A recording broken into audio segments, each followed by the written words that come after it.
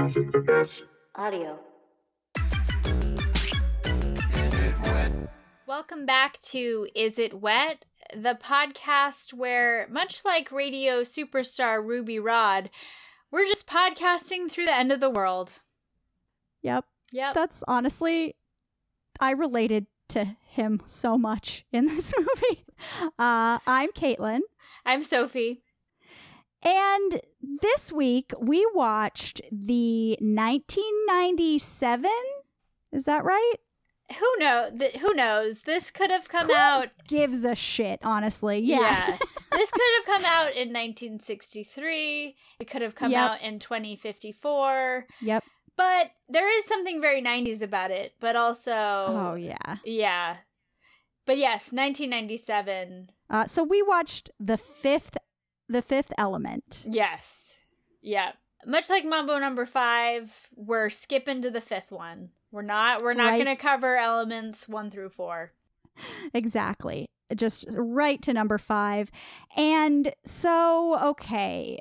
Did you have any wet moments this week? It's this week in general, I think, is just wet because it's like everything is awash in just like change and uncertainty, and this will come out after the election, but for us the election is 2 days away, so we're just we're just sweating like Brendan Fraser as a basketball star. No, I've been doing a lot of community organizing around the election, and it's not been super chill, the things we are preparing for. However, I have actually developed really serious heartburn, and so I'm not able to, my doctor says, on top of everything else, my doctor's like, you just need some lifestyle changes. You can't have carbonated beverages, chocolate, caffeine, alcohol, tomatoes, citrus, berries, basically my diet. Yeah, I was just thinking, there was one episode we recorded where you just straight up ate cherry tomatoes. I just ate cherry tomatoes. Yeah. I have regularly just been gnawing on some chocolate. I deeply need seltzer or Diet Coke. So on everything. So how I'm really feeling to be in quarantine with a lot of stress and to not be able to eat my favorite foods is I am feeling like Jeffrey Rush in Pirates of the Caribbean. Oh, yes. When he's like... Yeah, when it's just washing right through your bones. It's washing through... When he's like, I've not tasted quenched my thirst, or tasted an apple, or felt the flesh of a woman's touch. You best start believing in ghost stories, Miss Turner. You're in one.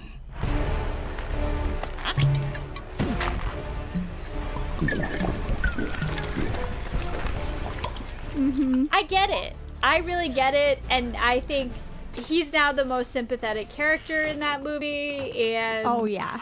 I guess I'm just doomed to sail the Black Pearl around the Caribbean until Orlando Bloom shows up. Yeah, until it reaches the Undying Lands. Exactly.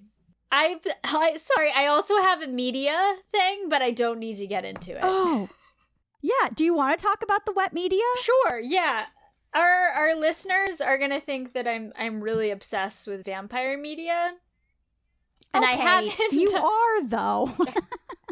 I do watch and read and listen to other things, but vampire stuff is very wet by its nature. So I got to season 3 of Buffy, and oh, nice. There's a fight between Buffy and Faith where they're both wearing full leather outfits, and it's very squeaky, and they're on a shag rug carpet. So that's great. But I also started Angel, which is like, this is my shit. It's like Angel, he's living in the city of angels. He's solving supernatural crimes. Yeah. There's a scene where in the pilot, where he goes to one of the Los Angeles libraries at like 3 a.m., does research on 3 different desktops all next to each other. Like, looking up, like, which girls, like, which women have been taken and murdered, and then on the other one, like, suspects, and then on the other one, like location. I'm like, buddy, I know maybe the desktops were so slow he needed 3 of them to be able to, like. Yeah, I was like, could you not open a new tab in a browser back then? Maybe not. I can't really remember. But maybe that's what's going on. Either way, I'll give it that, like, as a vampire, you can probably get around the library hours of the LA Public Library. Like, that's fine. But, buddy, we gotta get you a home eMac. Yeah. Yeah. Yeah, I hope that he eventually gets one. As you get further into the series, maybe he'll upgrade his tech. Yeah, I hope he gets one of those clear colored plastic ones that I had one of those. Oh, those were the best. Yep. Yeah. Don't you just want to shrink it down and suck on it? I do. I think it would be like a gusher on the inside. Oh, it would, yes. That's a good soundbite. I'll save that for the future. Yeah. Don't you just want to shrink it down and suck on it? So I watched something pretty wet this week. So last night was Halloween, and I virtually hung out with some friends that I've talked about them on this podcast before. They're the best. They're the guys over at Ben Monster TV. I'm talking about Robot Dawn. I'm talking about Ben Monster, and I'm talking about Gabe. And they also do Control Alt Death, which is a fun horror movie show. And they hosted a show last night for Halloween, and it was really fun because it felt like hanging out with people. Mm-hmm. You know how we used to do that? And yeah, we just like hung out on the show. People sent in pictures of them in costumes, so it felt like trick-or-treating kind of. And then at the end of the show, they were like, hey, we're going to watch a movie now. So we're going to send us your email and we'll send you a Google Meetup or something. One of these Zoom type things. And we like all watched the movie together. Someone shared their screen and we like talked the whole time and we're typing, and it was really fun. It felt like hanging out and watching a movie. And the movie. So first of all, just thank you guys. I love you. I'm so happy that we're friends now. And yeah, the movie we watched was a movie that I forgot that I had already seen. So that was fun. Just like not remembering a goddamn thing about this movie, but every scene being like, oh, like a split second before things happened, I'd be like, oh yeah, I remember this. And it's like a not a mainstream, like I don't know that it was in theaters, but it's called The Taking of Deborah Bitchface, or what was it? It's The Taking of Deborah Logan. Yeah, look that up. It's like a possession type of movie, and it's actually like it's a little hard to watch because it's about Alzheimer's. And yeah, it's like it gets kind of real, but like the director's exploring that and exploring how it feels and all of that. That's not a reason not to watch it. It's very good in that sense, but it gets pretty like.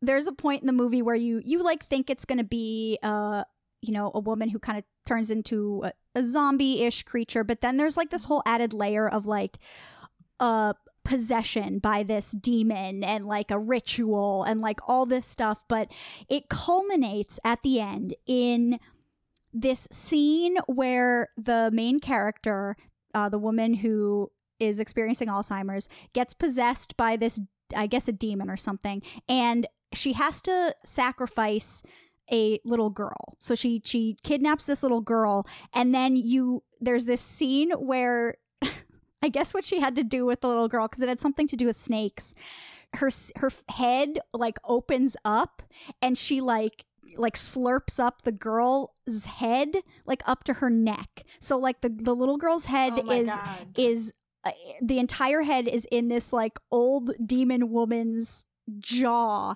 and when she like turns and looks at the camera, you can like see in her giant jaw hole, and it's like everything is gross and dripping and it's disgusting, but like it's a good moment. It's worth it to watch that movie just for that scene, and it's wet as hell. just some fun images. Yeah, I was gonna say if you Google that movie, I bet you'll find a GIF of or GIF, whatever, of that woman, of just that, her looking at the camera, and she's got a little girl's head in her giant dripping unclenched jaw. Let's do it. Oh yeah. Do you see it? Oh yeah, I'm seeing it. Yeah. Oh yeah, that's that. What are you doing at that point? Are you being like, "Hey lady, knock it off," or you're like, "Excuse me"?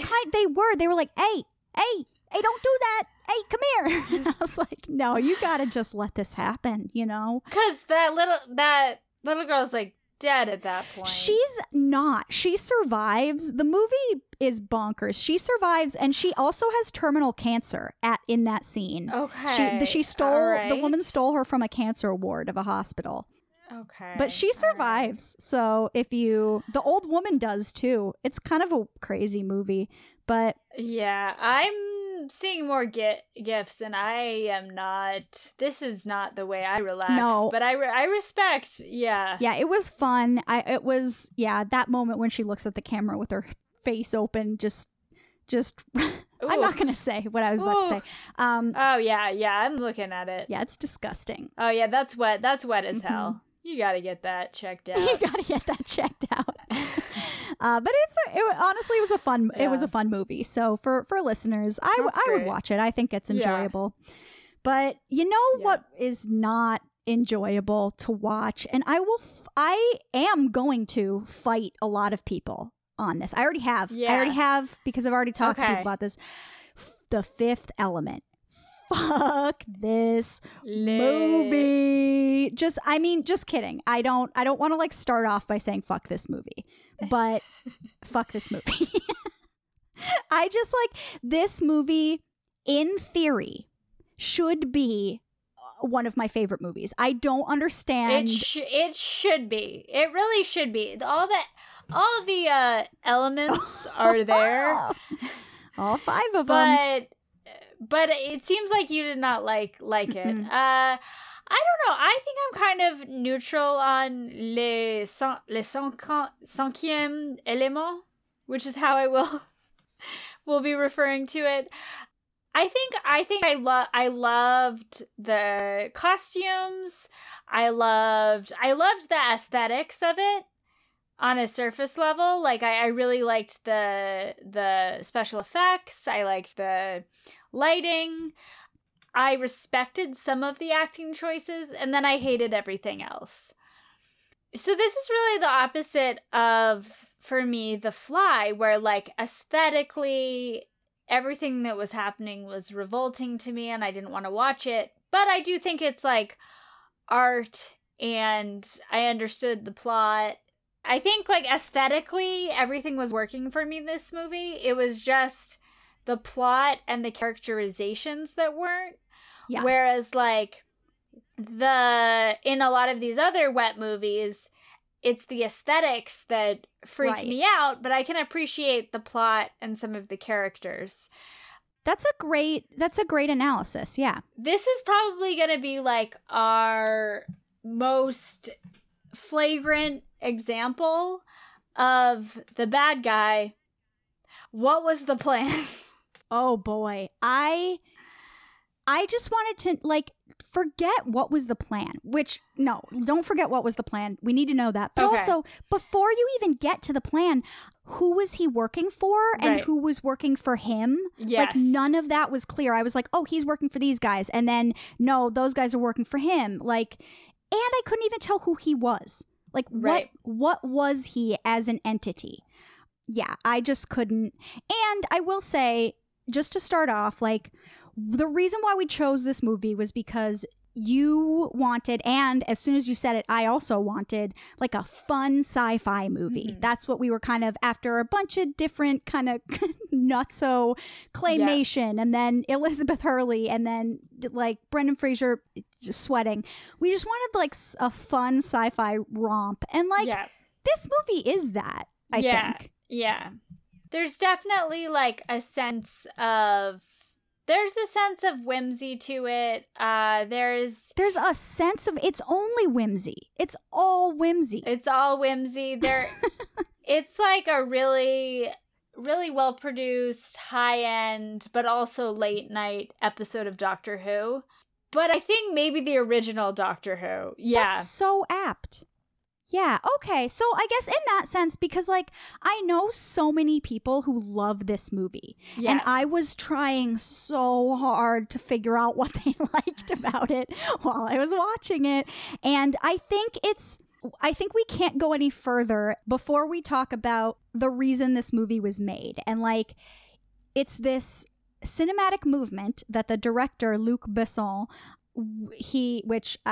you get the same invitation as Mark Wahlberg, which is to go fuck yourself, Luc Besson. Fuck Luc Besson. Yeah, but like he pioneered this cinematic movement called Cinéma du Luc, which was like this, and I think he disagrees with this. I think he and the other people who were doing it were like, no, we were just doing like this is, I don't know. I think they have problems with it, but it was like a specific, highly visual style in the 1980s and early 1990s where it was, the quote is, favoring style over substance and spectacle over narrative. And as soon as I learned that, I was able to watch the movie. Yes, because I've tried to watch this movie many times in my life, and I never make it past the first entrance of Ruby Rhod.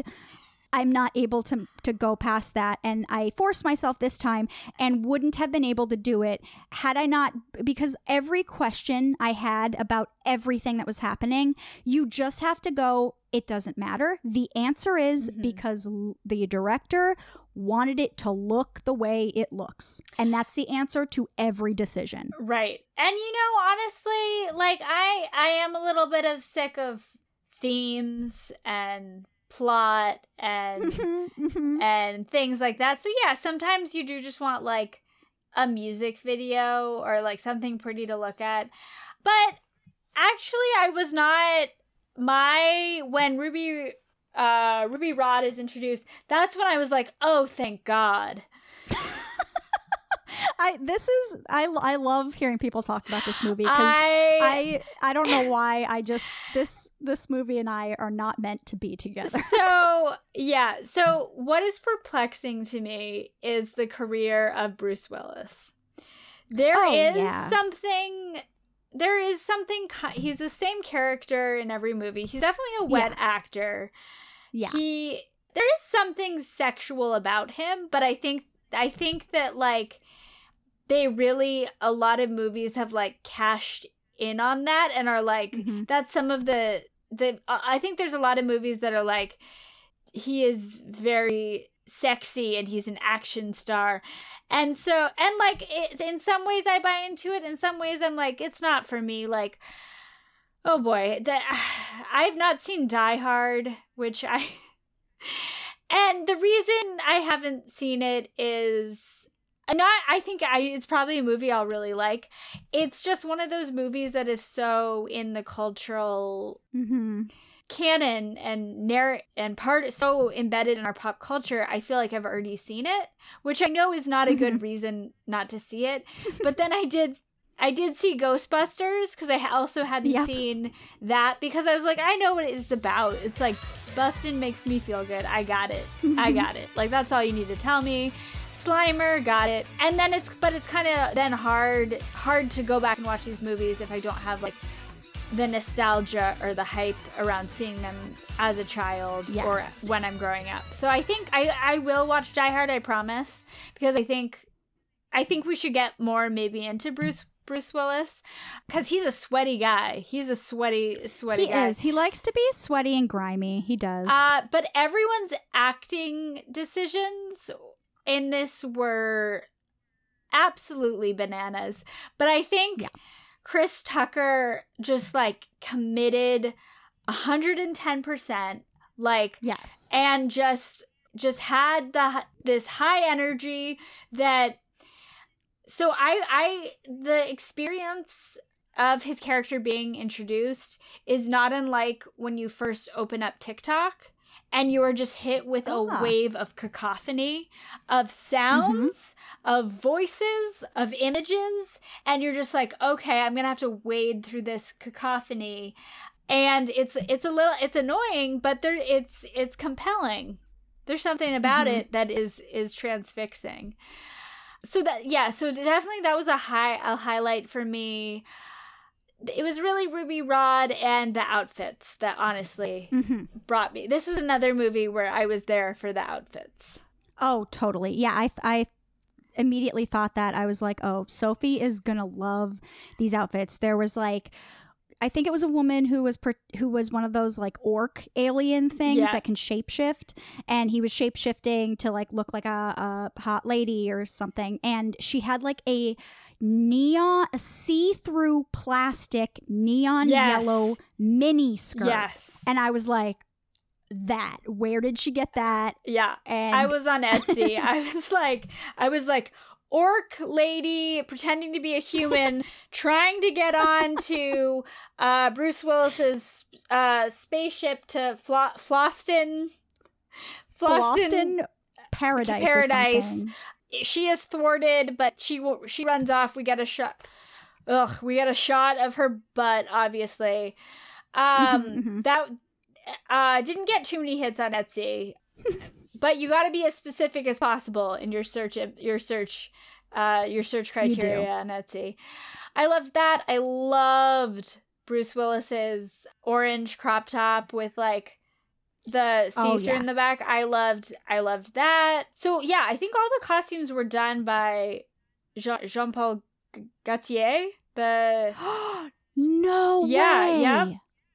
So which makes a lot of sense. I don't know too much about him other than I'm an immediate fan from this. I think he is. And just like the fact that the costumes were like a high fashion designer. Couture, yeah. I'm like, oh, I could see any of these on a runway in the 90s or now even, because those styles have kind of come back. And I was like, oh yeah, this is all like high fashion shit. The diva, like, Diva Plavalamblambler or whatever her name is.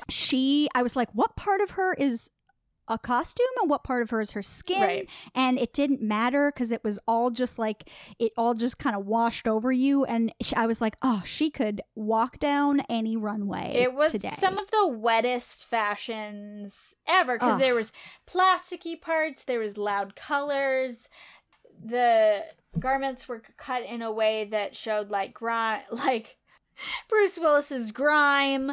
It was definitely oh my god, and Gary Oldman, which his entire outfit head to toe was rubber. It was like, I don't know if you watched, he's in like a 3 or 4 piece suit at one point, and like all of it is just like wiggling, like I was like, that's not cloth, that is rubber that his clothes are made out of. And I mean, I described this movie as Blade Runner for people who go to Burning Man. Oh my god, that's amazing! Right? Yes. It's 100% what it is. Like, oh yeah. It's because also like the only way that this movie could make sense to you, the only way you could make sense out of the plot of this movie is if you were on like hallucinogens. You've been in the desert for like 14 days. You're running out of water, but you've got a lot of like peyote and body glitter and an animatronic elephant, and that's okay. And that's where you're his coming. Little pig elephant. Okay, thing. All right. That was the critical moment. Me too. Okay, so first of all, I hated Gary Oldman in this movie. I didn't like his accent. It was very wet. Nope. It was like, I hated it. So the part where he chokes on a cherry pit, I don't know if he was doing that intentionally or if like he just never seemed, he was supposed to be powerful. He never seemed in control. He did not need to be, he was like working with this unknowable evil, but like to what end? I don't know. Just like he was like, when the earth is destroyed, I will certainly get some kickbacks from the big nothing. When I'll just run out of here on Falkor. Yeah, I was like, when he first started talking, I was like, there's no reason for him to be speaking with this like southern accent. Like, there's no reason. And then, like, this was the point where I was like, why do people like this movie? Why? Like, I can't figure it out, because when he like goes into a weird like QVC commercial where he's like trying to sell the gun to the orc people, and he's like, you got your rocket launcher right here, and then of course you got your standard flamethrower, and that's my favorite feature right there, so you're gonna, and then he like looks at the camera like he's selling it on QVC, and I'm like, what? And then they clap after his demonstration, and I'm like, what is going on? Why is this in here? And wait, and then, how did they, and why did they do that? And then he betrays them. Or like, and then he's given them the weapons, and then they turn on him, and then he explodes all of them. I could not make heads or tails of who those orc were. What were they called? I don't even know. Oh, I don't know. Oh, they did say it a couple times. Yeah. I don't know. Fuck this movie. Yeah. Yeah. Oh, Gary Oldman's character, I forgot this. His name is Zorg. All of the names are very wet. There's a character named Finger we never meet. I know. I was like, why are you calling him Finger? He's real invested in Corbin Dallas's love life. Yeah. Oh yeah. When Finger calls him for the first time, he says, "Hey, dog breath, Finger here," and I was like, this is wet. All right, at least I know right off the bat. And this was right after just a hard cut to the first time you see Bruce Willis, and he's shirtless and sweaty, sweating. Yeah, cut with a dusting of like blonde hair. Back to the Gary Oldman elephant pig thing. I think so. Yeah, that scene where he like coughs up, he chokes on a cherry and he coughs it up on this thing. Again, I was trying to figure out what this thing was, why it's here. Is it his pet? Is it like, Keelan, I was trying to figure that all out. Do you not have a multicolored desk elephant? Mini desk elephant that hides in a little cabinet. Yeah, and then you press a button. I guess you're trying to press the robot button that hits you on the back of the back. Oh yeah, when you choke on something, but instead you activate your desk elephant. And so you activate the desk elephant, and then, so I think the reason why I kept, again, every question I had to just answer, like, why is this happening? Why is he choking? Why? It is because the director wanted a scene where Gary Oldman splooges up a cherry onto this, like, rubbery elephant pig thing. Yeah. It's all so that he could get that shot and it could look like that. And like, that's wet as hell. The entire concept of like this cinema du look, where it's like, it's in this sci-fi genre, but like it's action and he wanted, that it's all for this aesthetic. That's a super wet idea, I think. I also think a big part of this for me is that I think I expected something different from this movie. Like, I never saw it when I was younger, and I knew that people really liked it, and it's called The Fifth Element. That sounds like something really portentous and like important and smart. And I think I thought this movie was like a deep movie, and I just expected something else from it. And so when you truly are able to just surrender to the idea of like, the answer to everything is so it could look this way, then you can finish the movie. Oh, so there were like really hysterical moments in this movie. Like when the military comes to his apartment, and he's like, oh shit, Lilu's here, get in my fridge. So he puts them in puts 3 people in his refrigerator, and they go down to be hidden. And then Lilu comes in, and he's like, oh, now I have to hide you because the police are here. Yeah. So he hides her in his shower, and he hides Bilbo Baggins in like the trundle bed thing. And I was like, this is Scooby-Doo level hijinks and funny. I know. Like that. And that they're frozen solid, but they're fine. It's like, it's Atlantic. I was like, oh, he straight up killed them. Yeah, but they're fine. They're fine. I also referred to him as Bilbo Baggins, intergalactic priest. No, I could only see him as Bilbo Baggins. Yeah, so Cinema de Luc is one explanation. I think another explanation is just that this is French. Period. Like, anything I didn't understand, I was like, this is because this is French. It's just this is French. This is how things happen in France. We're gonna have to talk about Lilu. I don't want to. Her treatment, everything to do with her, big old bummer. Even though I think she was Mila.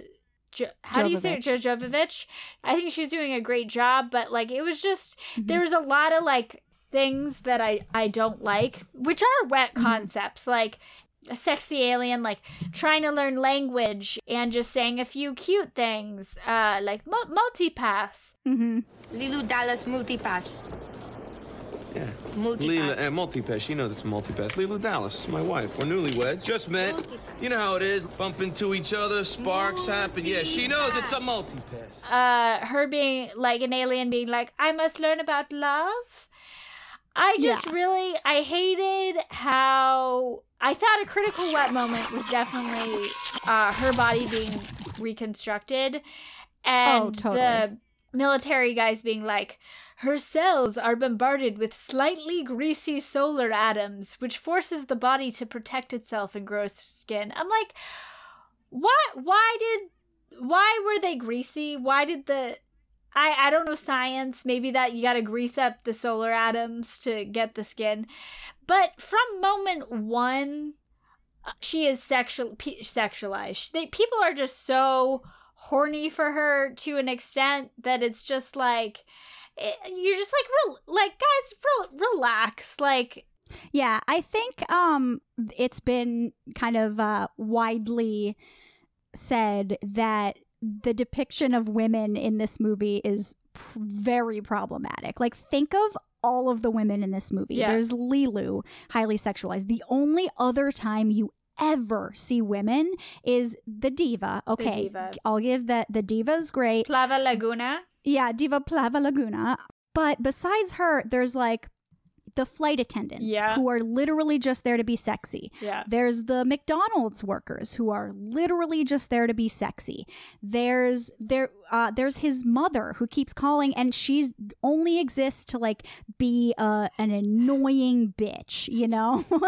And then there's one other woman. There's the military woman, but she's like, the joke is that she's so unappealing because she's so masculine. Right, so it's like literally every depiction of a woman in this movie is either you're disgusting because you're not sexy enough, or you're only here for us to look at and for you to be sexy. So that's just like a blanket statement. Yeah. Well, I have a theory about what the fifth element is. We can get to that at the end. oh yeah, I think we have the same theory. Probably. Yeah. Yeah. Yeah, it's just, and Bruce Willis, he's just, every role I've seen him in, he just seems exhausted, like he's being put upon. He's like, which I guess is like, yes, in this movie, he was kind of thrust into an adventure he didn't want to do. But even in like The Sixth Sense, he's just like, hey kid, I guess he is dead, so we should give him some... Yeah, but he doesn't know he's dead. Right. But that would be kind of tiring too, is living with that delusion. I'm so sorry, Anna. I just can't seem to keep track of time. man. I didn't have a very good session today.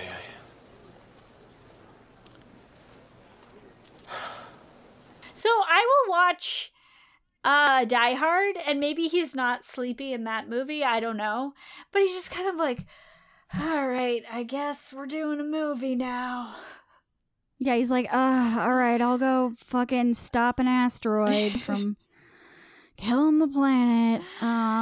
Which is why I loved Ruby Rod's energy and bouncing off of just, and the joke was that Bruce Willis was giving him nothing.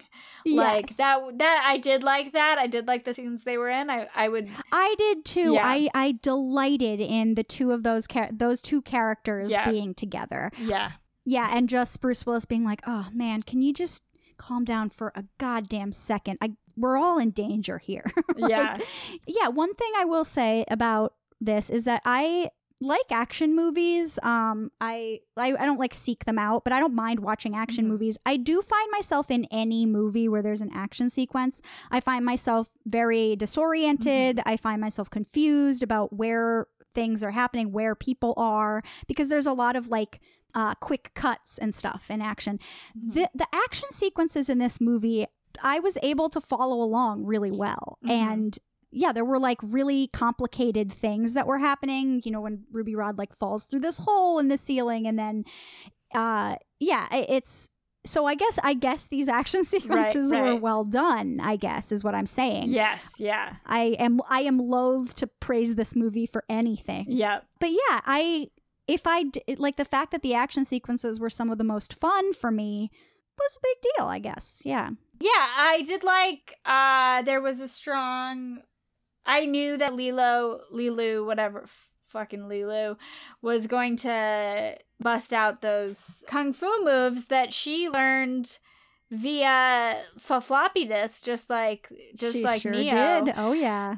She had some strong River Tam energy where she's just this sort of wayfish. You think she's kind of a wayfish, naive girl, and then she busts out these moves.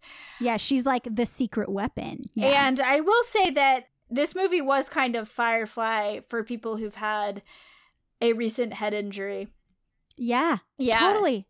Because this movie did, for me, simulate, because I've had a couple concussions over the past couple years. I'm fine. You have, yes. But this did simulate the experience of having a concussion. Disoriented, kind of a lot of colors flashing around you. People's voices are too loud. Just your sensory inputs all kind of all around. You have a headache. Yeah, I think that was really accurate. Yeah, it's weird because I also thought of not the I've never had a concussion, though that makes so much sense. This is this would be a concussion. You have had a concussion because you've watched this movie. Yeah. Exactly. Yeah. But I also thought about Firefly when I was watching this. I think because it's he is sort of merging Luc Besson, fuck you, is sort of merging two genres action and sci-fi, and I it's not a new thing necessarily, because there are lots of there's Guardians of the Galaxy and lots of fun sci-fi action movies, but this felt like the merging of two things that aren't normally together in the way that Firefly is sci-fi and Western. Yeah, so I thought about that too, and I think it might appeal to the same people, and there is something about this movie that I just can't like. Is it because it's Star Trek for people who solely listen to EDM music? You have so many of these. I think I'm it. I'll see if I can think of some more, but that is what it is. So the Intergalactic Federation with their little berets and their Yep. I want to talk about real quick, just this is one thing that happens at the beginning that I was maybe I'm gonna like this movie, because if you're starting a movie as wet as this, when it's it happens in the past, and you mean Egypt 1914? When that title card came up, I was like, what? Because I have seen some of this movie, but I did not remember that. I was like, what? Honestly, that scene didn't have to be in it, in my opinion. It did not but need to be in it. There was a whole No. poisoning intrigue that took up a lot of time. Whew. But yeah, so it starts with like this old priest talking to Billy, who's Luke Perry, and he's Was like, that Luke Perry? That was, yeah. Wow. I know, Yeah. little baby Luke Perry. Oh, Yeah, so that was nice to see him. yeah. But yeah, and so Yeah. he's like, see this, and Billy's drawing something. Billy is drawing something for this priest, and he's Yeah. like, see the snake, Billy, the ultimate evil. Make sure you get the snakes. And Billy's like, yeah, I've got your snakes. I got all the snakes. So when's the snake act supposed to occur? And I was like, this is just two dudes talking about like, don't forget the snakes. I got your snakes right here. Let's draw our snakes together. Ooh. And I'm like, That's like some Halloween Town dialogue. oh, that is some Halloween Town dialogue. And also just like, it has echoes of in The Matrix when it's like just dudes asking each other about each other's holes. And like, I was like, I love this. I love dudes talking about drawing their snakes together. And I was on board. Maybe that Yeah. was my favorite part of the movie. I don't know. I Hey, if I you're like a poisoning. It had Hamlet energy. Oh yeah. Like- I love that classic poisoning anxiety scene where you like Mhm. where the guy's like, no, you really, where he's like watching him like almost drink it and then be like, no, we must have alcohol, water, no. And then Yeah. they're just kind of like, that's a classic thing, definitely from Hamlet, which I've been thinking we gotta get into some Shakespeare for sure. Let's for do sure. it. Let's do why it. not? Yeah. But yeah, if any dudes out there love drawing snakes and just comparing their snakes, hit Caitlin up. Yeah, Like- do you sometimes talk to an old priest about drawing snakes? I got some things I want to discuss. All right. Yeah, you can hit Caitlin up at old man, young man, priest snake chat at gmail.com. gmail.gov. Okay. gmail.gov. Yeah, let's talk about it. Right. I thought I'd put in The Mummy by accident because I was getting strong. Oh, yeah. And then I was like, oh, I really wish I was watching The Mummy. Like, Yeah. oh. Yeah, I liked I don't know how to pronounce them, the robot people, the Mondashauans. Oh yeah, The- that was what they were called. I liked that they them were a lot. not explained. Fine, because like again, I have seen a bunch of Doctor Who. Just some like weird ass robot aliens are they're just gonna show up. Maybe the Doctor explains them a little bit. You just have to be like, fine, Yes. this is happening. Whatever, like Cybermen, okay, like Yep. I guess. And so I could roll with that. I thought they were interesting. Yeah, for me it was similar to the tone of the scenes where these like robot people that were in. It was like one of my favorite stories of all time, The Hitchhiker's Yeah. Guide to the Galaxy. It was Yes. very Hitchhiker's Guide, and a lot, I mean, aesthetically similar to the movie that came out a while ago with Martin Freeman. Okay, yes. So that Hitchhiker's Guide movie that came out, which like that movie is fine. It's not. It's a pretty wet movie. It's goofy. It's But yeah, the goofy. aesthetic of the like the animatronic kind of people Yes, and yeah. puppetry that was in that movie. Yeah. That was what these robot things were like. So again, they show up early on in Egypt 1914, and I was like, I'm okay. I like this. I'm enjoying what Yes, I'm yeah. watching. It was Yeah. when they hard cut to Bruce Willis shirtless and sweaty that I was like, fuck. That's when you were this. like, no. So it sounds like that is as soon as you checked out as soon as Bruce Willis showed up. Yeah. What was kind of like the last straw for you? Oh, okay. Where you were see. like, I fucking hate this movie. Okay. Besides the director. Okay, which I literally have down in my notes a point where I was like, I can't get past this. So I'll talk about that moment. Okay. That's very early on. It's right after you meet Bruce Willis. There's like a junkie that tries to rob him. And so what he does is he stands in front of Bruce Willis's, like the peephole in his door. And Bruce Willis doesn't see him there because this junkie has somehow gotten a full color, very realistic photograph that he's blown up and printed on like cardstock that he's attached to his head so that he stands in front of the peephole and it looks like the empty hallway in front of Bruce Willis's door. And I was like, think about the work that this man must have put into making this, and you're trying to tell me he's like a junkie who's trying to rob Bruce Willis? Like, he must have had means to get... I was just like, I can't handle... This is so dumb. This is dumbness beyond what I can handle. I had to watch that a couple times to understand what was going on. Yeah. I loved it.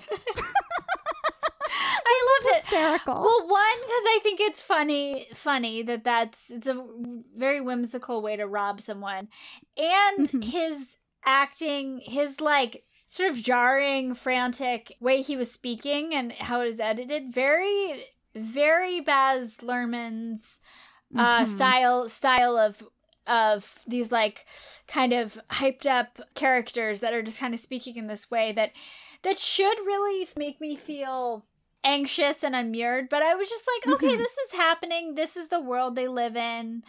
They're just trying to show that this is like a weird place. There's no real reason to have this. I was like, that's fun. I think it's because at this point I was still trying to ask questions and answer them with, things that make sense. Yeah. And I was still trying to like figure out the plot and be like, okay, I got to figure out, what the fifth element is and like how this works into everything. And so I hadn't reached the moment yet where I was like, the answer to every question is cinema de look. It's because it's supposed to look batshit like this. Yeah. I hadn't gotten there yet. So I think that's why this moment was so tense for me, because I hadn't just let go and succumbed to cinema de look. Right. Yeah. Okay, so like a few things going on. So a few like jokes that I'm trying to figure out how fucked up they were, and I need your help. So one is when he's talking to Finger on the phone, and he's like talking to him about women, and he's like, "You still prefer your cat to the real thing." Was that a joke about pussy? Maybe. I think that is this an aberrant reading? No, I don't think so. Okay, I think that hadn't occurred to me when I watched it. The one and only time I will ever watch this movie. I wish these things didn't occur to me. I wish I could just be like, oh, he prefers his cat to the he prefers hanging out with a cat to hanging out with real humans. Yes, that's the like. That's nice what read. I thought. All right, then let's cut. No, this. he totally meant it that way. No, he totally meant pussy, Sophie. Yeah. He did. That's totally what it meant. Yeah, and maybe it's because like I don't know, like Luc Besson would have thought that was funny. He's like, oh, pussy, do the pussy joke, and that's probably how it went down. And then another part is when Bruce Willis comes back to his apartment and he's like, oh, I'm sorry, cat, I haven't fed you for 5 days. And he's like, should we get some Thai food? And I'm like, are you giving your cat Thai food? Like, Thai food is delicious, but don't give your cat Thai food. All right, I don't know why that really fucked me up, but I was just like, I had the same reaction. I was like, I know. I was like, oh, no, you can't do that. You better not do that. And then I was like, okay, if there is a scene later on where he's eating the Thai food, which there was, I better see him giving the cat food. I better see him giving the cat something that's better for the cat. And that didn't happen. And so maybe that's really the reason why I hate this movie. We'll go with that. because of the mistreatment. Yeah. I loved the floating restaurant, though, that comes to your... I did, too. I loved it. Again, a very inefficient way of running your restaurant. I was like, it comes to you and hangs out with you for a while? Yeah, that is... Yeah, that this guy just comes, makes you food while talking to you, and gives it to you. I loved it. It was very nice. I did too. And what I did like about this movie, I think, was that it's a kind of unusual depiction of the future where it's not like this utopic society. Yeah. It's not, it's obviously not things that are like if you see sci-fi movies in the future where everything is sleek and clean and so much technology. And it's also not like exactly Blade Runner level darkness where like, like there's been a turning point. It's not really a it's not like dystopia. dystopic. Yeah. Right. It's just kind of positing what like it factors in like capitalism to it, where like I guess I'm just thinking of the McDonald's is still there, scenes and stuff. But yeah, it was a really interesting vision of the future, I guess. Yeah, it was like there's still like a heavy surveillance police state. I think it was trying to show that as a little bit dystopia. I don't think this movie had anything to say politically. I don't think there was anything posited by showing this world. Especially by the nature of the evil. It was like, it does not matter. Yep. I think this movie was the most like Halloween Town in that it really came down to you need to put the light back into the pumpkin. And all shall be restored. Don't worry about it, you idiots. The other thing that might be dystopic is that so the most interesting thing still for people is podcasts or radio shows, which I liked. Yep. And Ruby Rod is like the ultimate podcaster in the future. And that like is he like the Joe Rogan of the No, he's better. He's different. It's different. Maybe I guess he's the level of like audience and popularity that Joe Rogan is, but just completely different. Different tone. They didn't get really substantively into what Ruby Rod covers on his show. Just that everybody loves him. Everybody loves him. Baby Ray loves him. Roy Von... Oh, Baby Ray. That was such a dumb joke. I loved Baby Ray. I was like... I liked Baby Ray, too, I gotta say. Roy Von Baker, the king of Laserball. Oh, yes. Okay, let's talk about the people that were at the opera. Emperor of Kodar, Jephthah, I think is his name. Those are all the people I got. Yes. And I loved that, like...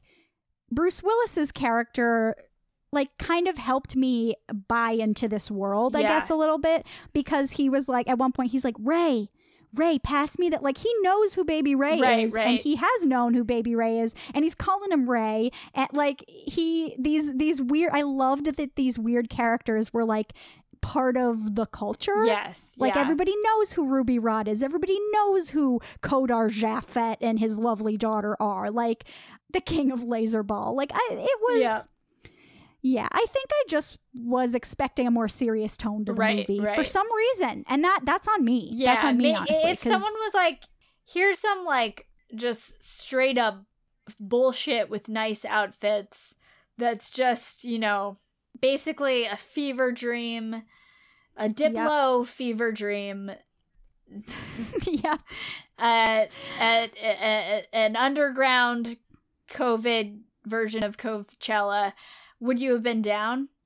Honestly, I think so. Yeah. Maybe if I had like gone in completely, someone like putting those images in my head, I probably would have bought into it quicker than I did. Right.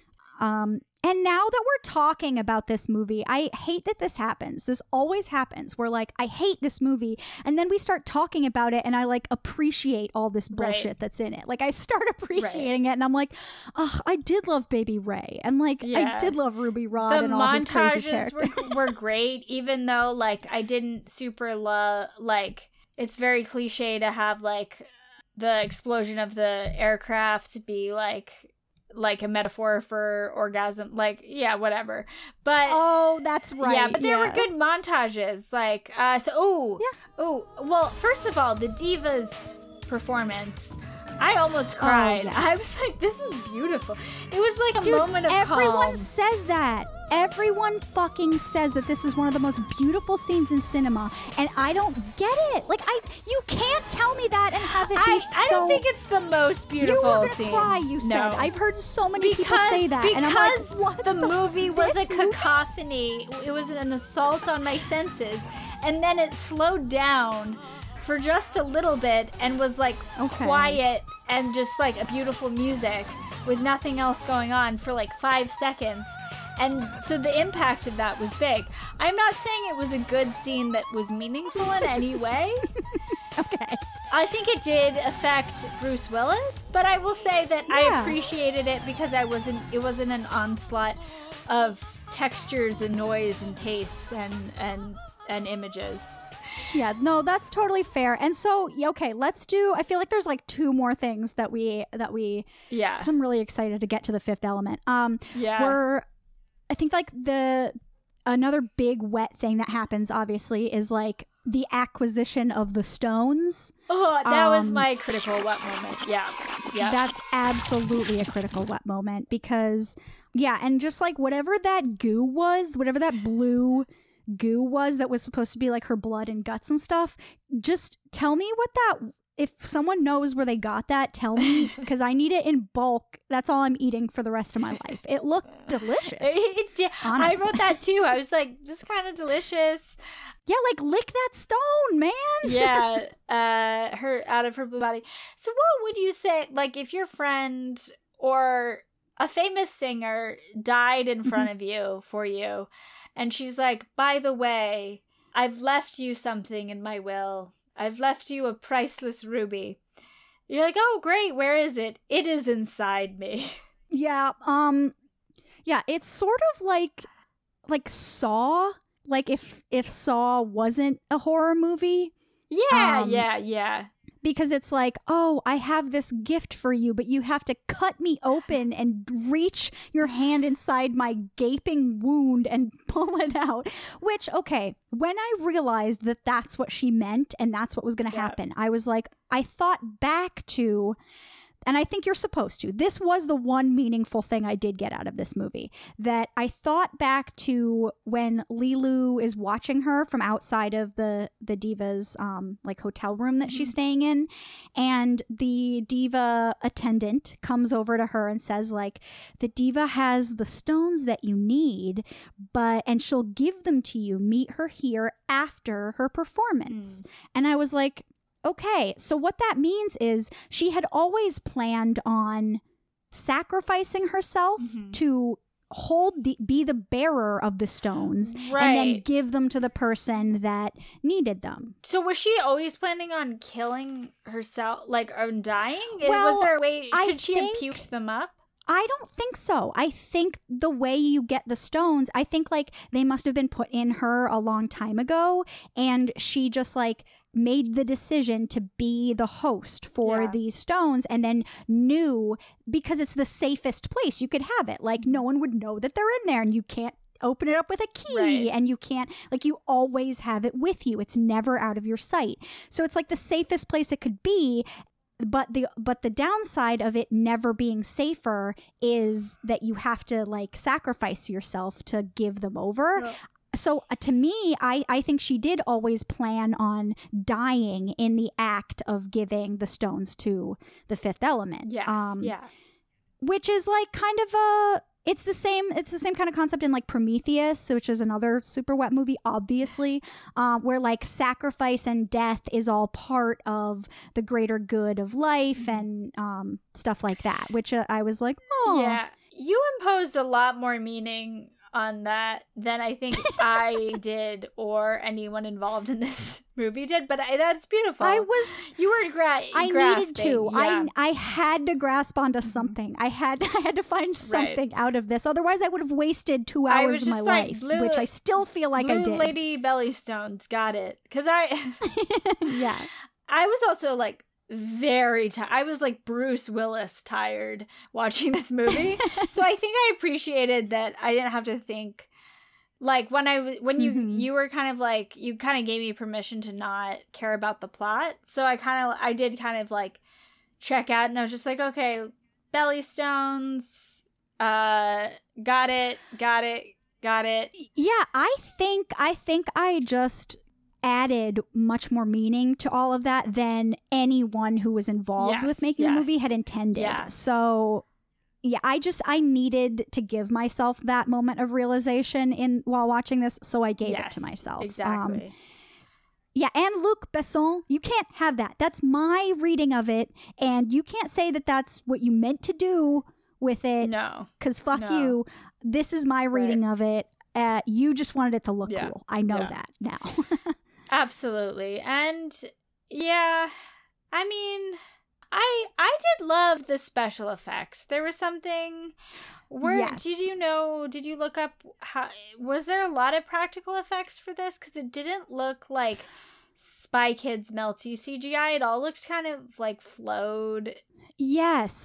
So I didn't do a ton of research on it, but I did talk to some other people about it that like the visuals in this movie hold up. They do. Yes. Even I think the hardest thing to look at for me was the only thing that was like completely CGI was like the vehicles, the flying cars. Those had a little bit of the like thumb CGI. Yes, But aside from the vehicles, I think it must have been like a marriage of CGI and practical effects, because like that elephant pig thing, that was a practical effect. The orc guys, the way their faces moved were, you know, obviously not as sexy as Benny because like they have skin on them and stuff. But like they had, you know, Benny from Halloween Town level movements on their face. And yeah, a lot of it was really cool really cool practical effects. Yeah. That was obvious. I think there wasn't a ton of CGI in it. Yeah, which I do appreciate. Yeah. I think I just had like a different concept of what this movie was. So a really fun scene was at the end in the throne room place, those ruins where they had to open the stones for the elements. That was fun. It was I liked fun. them figuring it out. Yeah, him needing to put his sweat onto it was pretty wet. Yeah. Oh, absolutely. Yeah, that was fun. It was a little bit the sparkles that come out of them. Oh, beautiful. yes, love some sparkles. Love that it's just a quick because I was like, I don't know, that sun or comet or whatever fireball is really close to the earth. Like even if they destroy it, like it might not survive. But no, it was simple. It was just like once they've just sweat and breathe air droplets and fire all over everything, you know, it all came together. It was good. And so, Caitlin, the fifth element all along was the flesh. What? Oh, I thought that's what the fifth element was. I was like, I had this moment, I had this like brain burn, and I was like, oh my God, I figured it out. The fifth element is the flesh. It's the concept of the flesh. It's because they talk about it like it's like this, obviously this like intangible thing, but it like, it needs to have human DNA in it. Like it needs to have lived the human experience. And I know that probably people are going to say the fifth element is love. That's right? what I was going to say. I was like, that was the fifth element. She had to learn how to love and be loved in return. I think that's the real answer. That's what a lot of people will say. Because they didn't have a real relationship. They absolutely did not. No. And yeah, so that's the real answer is love. But I think I know better than anybody who made this movie. You definitely know better. Yeah, I think I buy your reading. I think the flesh can always be the answer. Yes. Yeah. I think so too. Imagine if you asked Seth Brundle what the fifth element was. He would say that the dude flesh. is going to say the flesh. If you asked Jay Gatsby, what to you does that green light across the lake, what does that represent to you? He would say the flesh. Yeah, it's an accurate reading. It is. It's like in that case, it's like one particular individual's flesh, I think. Right. Or the American dream as is the flesh. Yes, Yeah. exactly. Yeah. And again, I watched this when it was pretty late.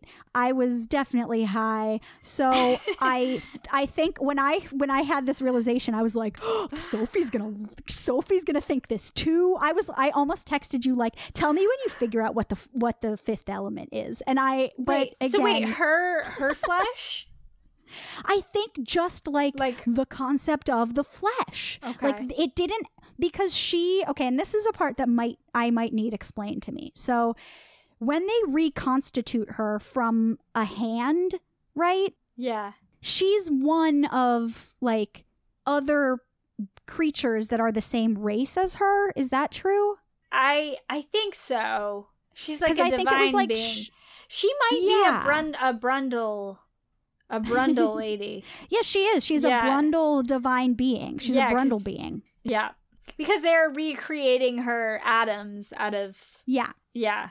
So I saw her as like the fusion of whatever divine race that she's part of and human DNA. Yes, yeah. And so that's why I put together the idea of the flesh, because like they were like, what is the fifth element? It's not the four ones that we already know. It's like this fifth thing that I kept thinking like, and again, this was me trying to like ascribe more meaning and answers to this movie than there are. But I was like, what was the importance of knowing that like she has human DNA, just like a ton of it? Do you remember one of the early scenes? They were like, this is one DNA she's got strand. Super DNA, which is not a good. You don't like want a bunch more DNA. That doesn't make you like a super pet, as far as I know. But like, yeah, that I kept thinking back to like, so it's that she is human, but she's more than human. Yeah. But she wouldn't, I kept telling myself she wouldn't be the fifth element unless she had human DNA in her. So that's why I kept thinking like it had to be this idea of the flesh. Because Seth Brundle was like, what is it about being a conscious meat bag that like makes us... like, what is that quality that we makes have? that makes us human, makes us us. I thought Seth Brundle and the priests in this movie were ultimately seeking the same thing. I think. Yeah, I buy that. I think we should do a deep dive one day. Maybe either when our listeners really like us or we've lost all of them. Where we just talk about the flesh, where we just get into the concept of the flesh and all of the movies history, that it crops up in. Yeah. And because like now I'm thinking of it and like, yeah, as I like go through life and have live my life and all these things keep happening. Like, yes, like the concept of the flesh makes more sense to me as I get older, as the state of the world unravels. I'm like, yeah, dude, it's about the flesh. Like, honestly, like, I think it'll come up in a lot of movies. Or we can say think it so does. too. Yeah. Yeah, so that's what I think the fifth element is. Yeah. And you can go tell everybody about it, that I finally cracked the code, and it's the flesh. And so now I think I'm going to get ordained as one of those priests. It's just going to be like me and Bilbo Baggins and the poison guy from the beginning and Luke Perry, and we're just going to draw each other's snakes together. That's how I'm living my life. Oh, that is after a the great election. idea because Bilbo Baggins' apartment in New York City, his open airy with the house plants, it was beautiful.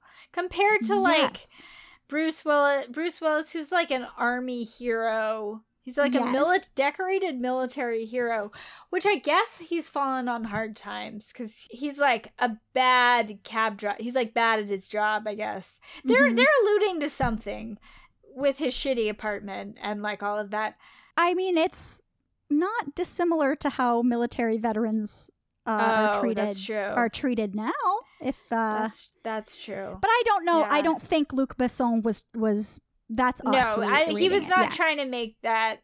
As well as we all know that, that priests just have fantastic interior design. That's what they get into it instincts. For. Yeah, they just love sort of just an oof, just sort of this long, vast studio loft with, just tastefully decorated, and just to have like some couture items that happen to fit. Yeah, that apartment and was sexualize fantastic. any house guests. Yeah, so I feel like, you know, this was a movie. Yeah. You know, it might as well. And like, we can talk about the ending, which is how all movies should end. And I'm going to do another little rendition of a ditty that you might recognize, because it ends with fucking in a tube, Corbin and Lilu and Corbin fucking in a tube. Oh man, I did not like that. I was like, come on, like, let's wait a little bit. Let's wait till she's like downloaded all of the information from the Matrix. Yeah. And isn't just like because her whole thing is like she's a divine being, but she's also a little baby, like an infantilized little baby. Yeah, like I guess she almost died. I guess when you get reconstructed in a tube, that's what you got to do. That's what you got to do. Yeah, she when you get reconstructed in a tube, that's where you have to fuck. Hey, if anyone out there, except Mark Wahlberg, I know you get reconstructed in a cold tube every morning. Yeah. I don't care if you're fucking in your cold tube. Fuck you. Oh, and you know that he is. And you just know he keep is. that to yourself, Mark Wahlberg. Stop calling us and telling us about how you fuck in your tube. I, like, honestly, that ruined, then that's all I could think about when I was watching this movie. I was like, God damn it, Mark Wahlberg, stop. Our voicemail box is full because of him. Stop it. Yeah. Yeah, but if anyone else has been reconstructed in a tube with their divine lover, I mean, only share what you want to share, but what was it like? Was it a good time?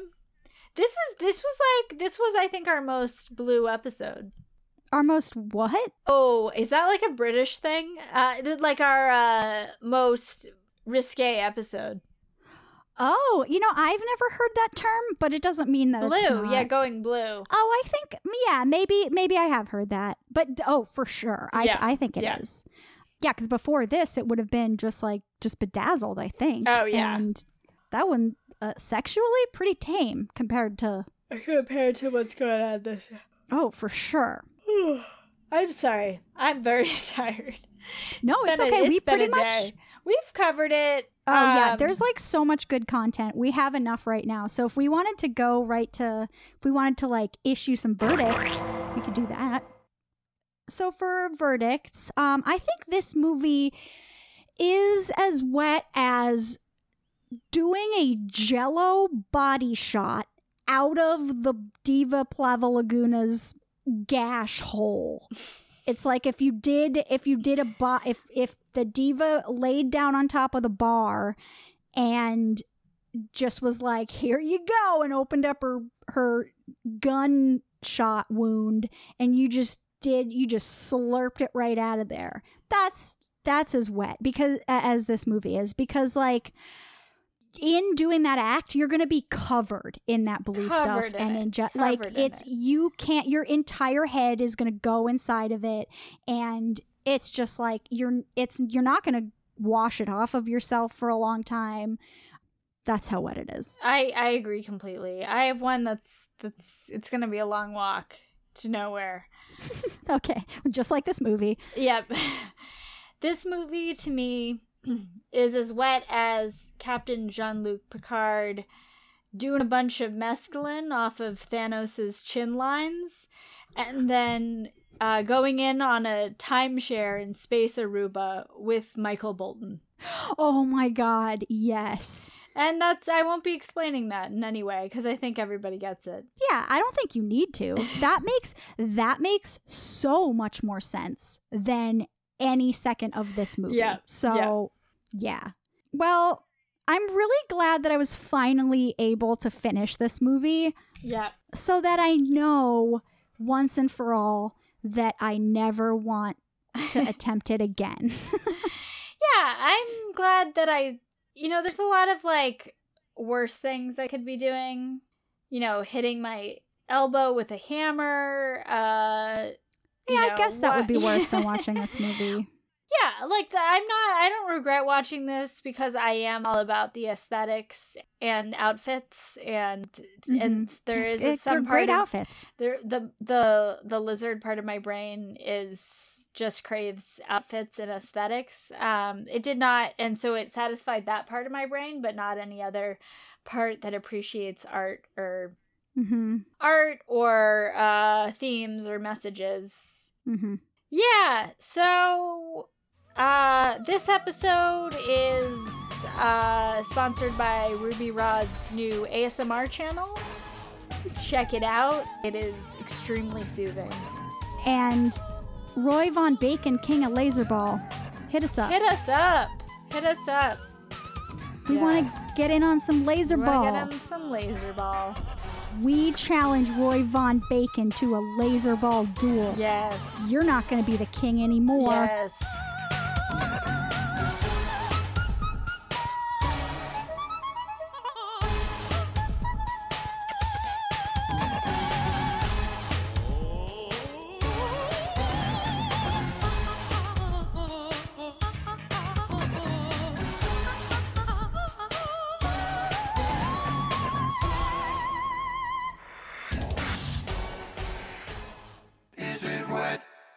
This has been a production of Mess and Finesse, a comedy label based out of Somerville, Massachusetts. If you want to hear more of this program or shows like this, please send us an email at admin@messandfinesse.com. That's ADMIN@MESSANDFINESSE.com. And for more content, directory of programs, or information on live shows and comedy classes, please visit messandfinesse.com or follow us at Mess and Finesse on social media.